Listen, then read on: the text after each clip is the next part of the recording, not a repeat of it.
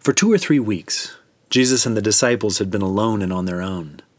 He'd taken them down to a quiet stretch of coast, to the home of a man he knew.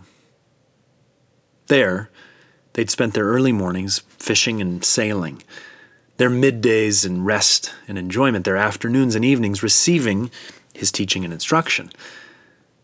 It was a wonderfully rich series of days they'd always remember, of how he delighted to learn from the fishermen of their secrets out on the water, of how he'd take his naps under the wide branches of a certain tamarisk, of those late-night teachings, circled around an outdoor fire, listening to the pop and crackle of the driftwood, learning the realities of the kingdom of heaven.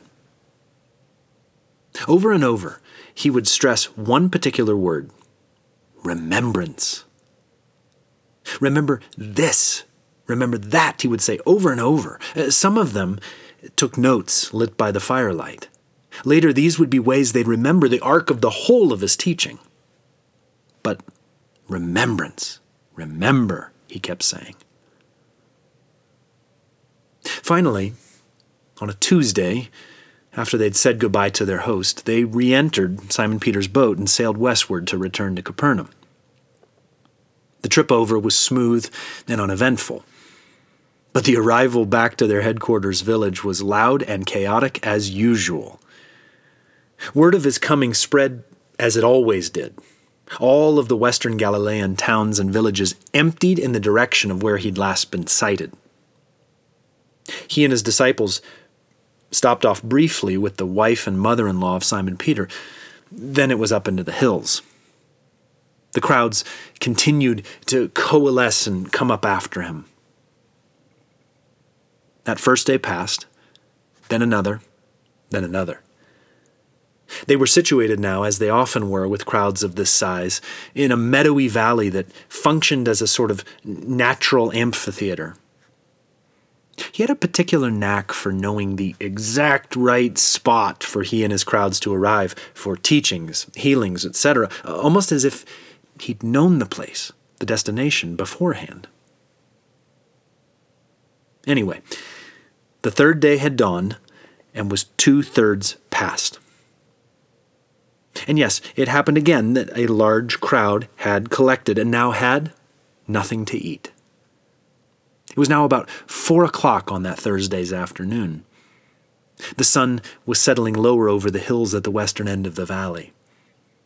The crowds were beginning to become a bit restive, even though it was Jesus who taught them. So Jesus called the disciples over to him and said, "My heart goes out to this crowd. They have been with me 3 days now, and they have no food left. If I send them off home without anything, they will collapse on the way. And some of them have come from a distance." Now, if it isn't immediately obvious to the listener listening to me repeat those words of his, I want to make one fact abundantly clear to you. Jesus here was baiting his disciples. He had an end in mind, though they clearly knew it not, which would result in the sort of remembrance of which he'd just been teaching them over on the other shore. So for that reason, and I wonder if you were remembering well enough to notice, he spoke to them words nearly identical to their own from just a few weeks back. Listen to Matthew's version of their earlier words. Quote, "We are right in the wilds here, and it is very late. Send away these crowds now so that they can go into the villages and buy themselves food." And Mark's own recounting? Quote, "We are right in the wilds here, and it is getting late. Let them go now so that they can buy themselves something to eat from the farms and villages around here." And the way Luke got those words? Quote, "Please dismiss the crowds now, so that they can go to the villages and country round about and find some food and shelter, for we're quite in the wilds here." And again, here's Jesus this afternoon. "My heart goes out to this crowd. They have been with me 3 days now, and they have no food left. If I send them off home without anything, they will collapse on the way. And some of them have come from a distance. On the spot. And using words and tones that echo their own words and tones, hoping to jostle their most natural human recollections, Jesus is preparing to give a masterclass in the art of spiritual remembrance. He is standing in this meadow, facing the 12 to whom he plans to entrust the entirety of the kingdom of heaven, and he hopes that just one of them will hear what he's saying, notice his similarity of wording, look around at the deja vu-like quality of the whole scene around themselves, and think, thousands of people sitting and standing in a hillside meadow near the Sea of Galilee, needing a meal where there is no bread. Where have I seen this before? So, will the disciples notice? Will the look in his eyes, the sound of his words, jog their memories? Well, his disciples replied, opening and closing their mouths like fish around a baited hook. Where could anyone find the food to feed them here in this deserted spot? And Jesus sighed. Perhaps deep down he actually wanted to weep. How many loaves have you got? Jesus asked them. They looked around at themselves, and then, noting not at all the similarity of their thoughts, feelings, and movements, began walking out grumblingly into the crowd to look and see. They approached family groups, people they happen to know, men, women, and children with kindly faces, all with the same question. Have you any bread to share? And no, next to no one had a loaf or anything at all. Although it was strange, here and there, some of the crowd would try to draw their attentions to what was going on around them. Don't you remember? These people would say. The disciples were too busy to stop and engage with that question. So after perhaps half an hour of their searching, the disciples returned to Jesus, visibly frustrated. 7, they replied. Jesus stared deeply into their eyes. He gave them 5 or 10 seconds of silence to note their own answer. None of them seemed to notice at all. So Jesus told the crowd to settle themselves on the ground. He then looked over his shoulder to see if the disciples were noticing. Then he took the 7 loaves into his hands and with a prayer of thanksgiving broke them, casting one more glance behind himself toward his friends. Then he gave them to the disciples to distribute to the people, and this they did. They had a few small fish as well, and after blessing them, Jesus told the disciples to give these also to the people. And it was the fish that finally did it, that suddenly brought the clarity. The loaves had passed from Jesus' hands into baskets into the hands of the waiting crowds without the disciples' slightest recognition.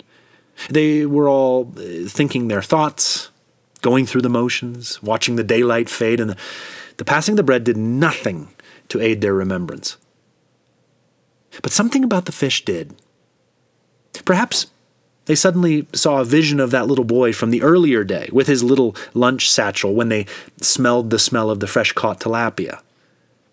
Maybe the look of the people, lounging in the swaying meadow grasses, enjoying the taste of the bread and fish, suddenly shook something loose. For all at once, the proverbial scales fell from their eyes. They suddenly saw what Jesus had done twice. They saw how all the people, arrayed as they were across the valley, ate and were satisfied.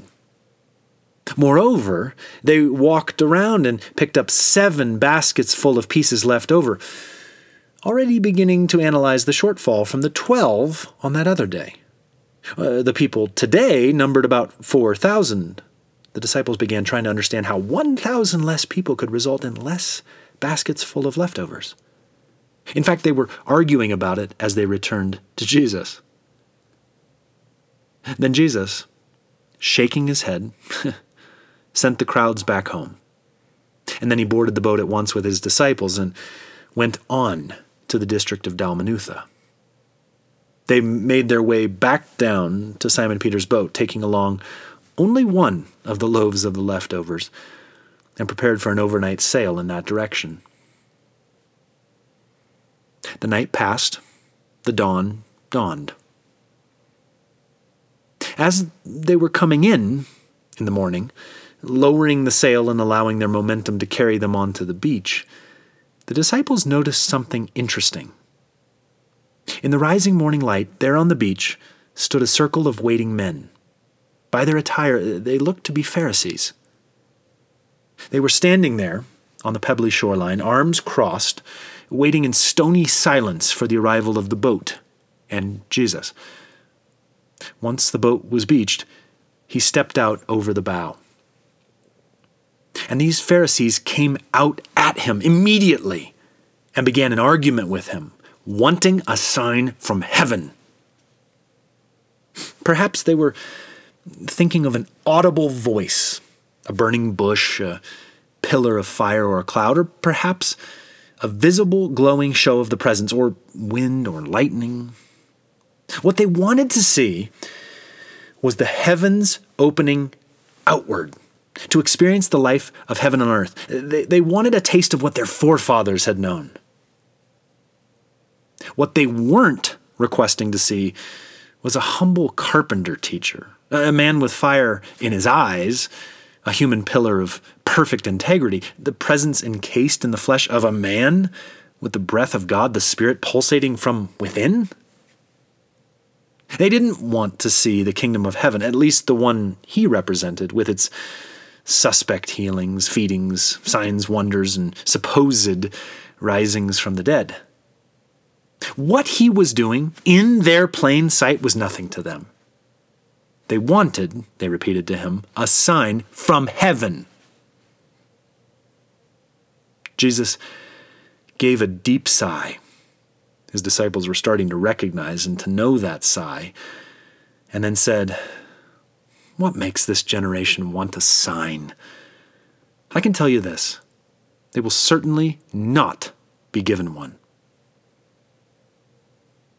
And just like that, he turned on his heel, left them, and got aboard the boat again and crossed the lake. They had literally been on the shoreline fronting Dalmanutha for the time it took just for that fraught exchange, perhaps 45 seconds in total, and away they sail again. The morning passed, and the afternoon arrived. Now, the disciples had forgotten to take any food, and had only one loaf with them in the boat, the only leftover of the leftovers they'd thought to bring along. Suddenly, seemingly out of nowhere, rising and standing upright in the stern, Jesus spoke seriously to them. "Keep your eyes open. Be on your guard against the yeast of the Pharisees and the yeast of Herod." He sat back down and threw his legs over across the stern bench. He looked out to sea and began thinking of something else. And yet, what he'd said sent them into earnest consultation among themselves. And what was it they earnestly consulted upon? The perfidy of the Pharisees, their seeming hard-heartedness, the way that man and men are so quick to take the ways of heaven in the wrong direction? Or the cruelty of the Herodians, the puppet rulership of the Romans, the whole history of the broken ways of man when he strives to rule his fellow men. The subtlety of the ways of sin in the hearts of humanity that would accept the fall, ignore the cure, miss the incarnate heart of the gospel? No, not quite. Instead, as Jesus retreated into his own thoughts there in the stern, they began an earnest consultation because they had brought no bread.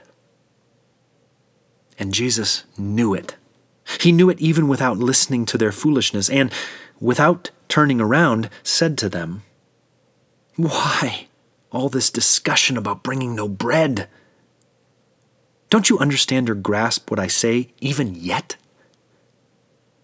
Are you like the people who, having eyes, do not see, and having ears, do not hear? Have you forgotten?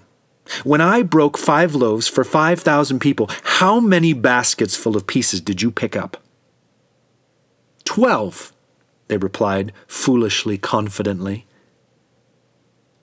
And when there were 7 loaves for 4,000 people, how many baskets of pieces did you pick up? 7, they said, now a bit more quietly. Jesus then turned his back entirely toward them. He looked out off the stern toward the distant hilltops on the other shore. And does that still mean nothing to you? He said, nearly whispering.